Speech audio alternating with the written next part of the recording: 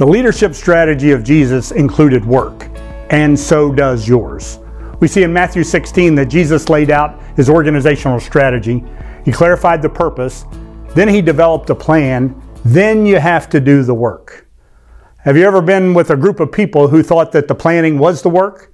The planning is not the work. But there's something about planning that gives you a sense of accomplishment, even when you really haven't accomplished anything. So to enact the plan, you have to work. There are two non-negotiables about work. The first one is you have to work.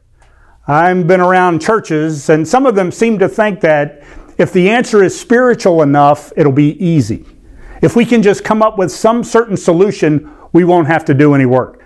That's never the case. There are things that God does that only God can do, but there are things that you have to do that God will not do.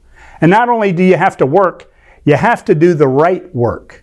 You can work harder than anybody else, but if you're working in the wrong direction or not doing the right things, it will actually hold you back, keep you from fulfilling the mission that God has given you.